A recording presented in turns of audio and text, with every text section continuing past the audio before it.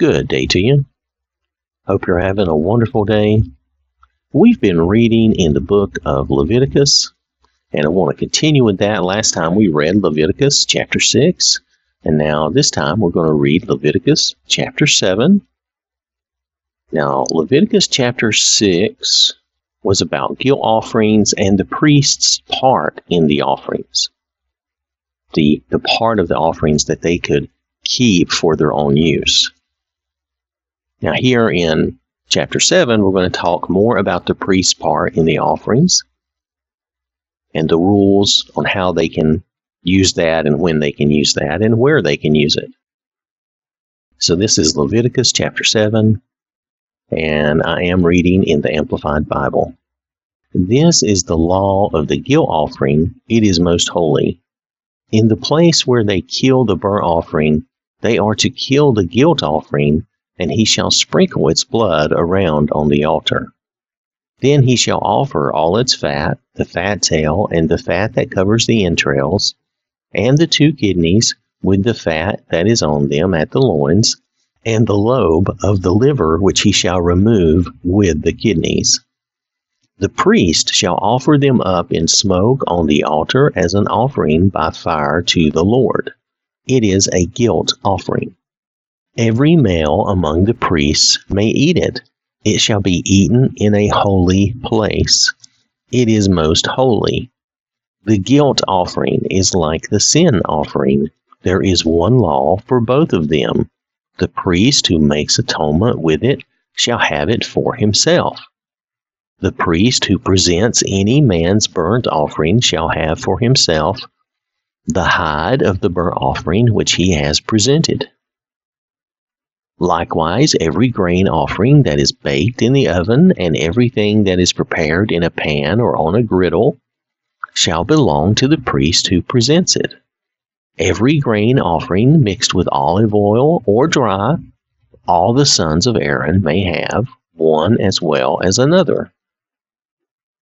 Now this is the law of the sacrifice of peace offerings, which shall be presented to the Lord.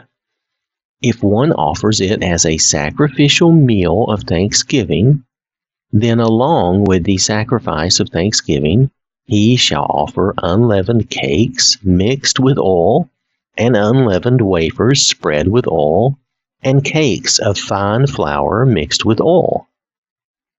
With the sacrifice of his peace offerings for thanksgiving, he shall present his offering with cakes of leavened bread. Of this he shall present 1 cake from each offering as a contribution to the Lord. It shall belong to the priest who sprinkles the blood of the peace offerings. The meat of the sacrifice of thanksgiving, presented as a peace offering, shall be eaten on the day that it is offered. None of it shall be left until morning. But if the sacrifice of his offering is a vow or a free will offering, it shall be eaten on the day that he offers his sacrifice, and on the next day that which remains of it may be eaten. But what is left over after the meat of the sacrifice on the 3rd day shall be completely burned in the fire. If any of the meat of the sacrifice of his peace offerings is ever eaten on the 3rd day, then it will not be accepted, and the one who brought it will not be credited with it. It shall be an abhorred, offensive thing. The one who eats it shall bear his own guilt. The meat that comes in contact with anything that is unclean shall not be eaten. It shall be burned in the fire. As for other meat, everyone who is ceremonially clean may eat it, but the one who eats meat from the sacrifice of peace offerings which belong to the Lord, in his uncleanness, that person shall be cut off from his people, excluding him from the atonement made for them. When anyone touches any unclean thing, human uncleanness, or an unclean animal, or any unclean, detestable thing, and then eats the meat of the sacrifice of the Lord's peace offerings, that person shall be cut off from his people, excluding him from the atonement made for them. Then the Lord spoke to Moses, saying, Speak to the children of Israel, saying, You shall not eat any fat from an ox, a sheep, or a goat. The fat of an animal which dies of natural causes, and the fat of one which is torn to pieces by a predator, may be put to any other use, but under no circumstances are you to eat it. For whoever eats the fat of the animal from which an offering by fire is presented to the Lord, that person who eats shall be cut off from his people, excluding him from the atonement being made for them. Moreover, you are not to eat any blood of any kind, whether of bird or animal, in any of your dwelling places. Whoever eats any blood, that person shall be cut off from his people.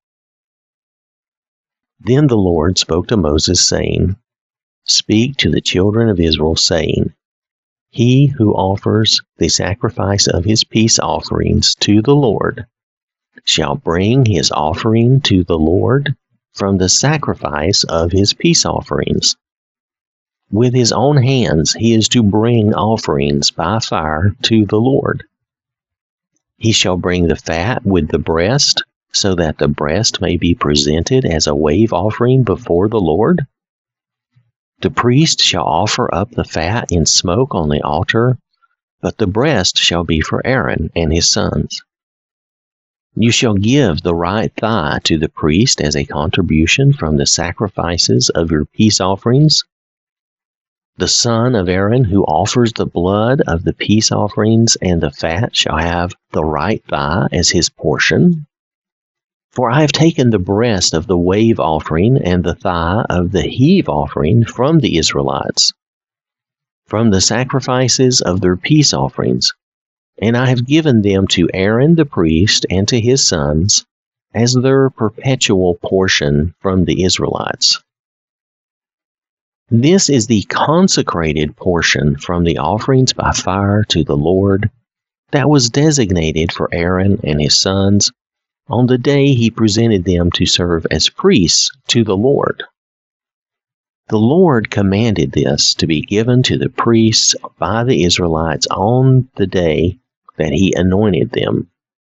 It is their portion perpetually throughout their generations. This is the law of the burnt offering, the grain offering, the sin offering, the guilt offering, the consecration ordination offering, and the sacrifice of peace offerings, which the Lord commanded Moses at Mount Sinai on the day he commanded the Israelites to present their offerings to the Lord in the wilderness of Sinai. This chapter has been about the rules behind how the priest can have a portion of these offerings, and it's so that the priests, who God is their portion of the Israelites' life and world, this is so that God is supplying, and the Israelites are supplying for the priesthood, so that they will have food and means to live. So I want to thank you for listening. I hope you have a wonderful day. May the Lord bless you and keep you safe. And remember, God loves you.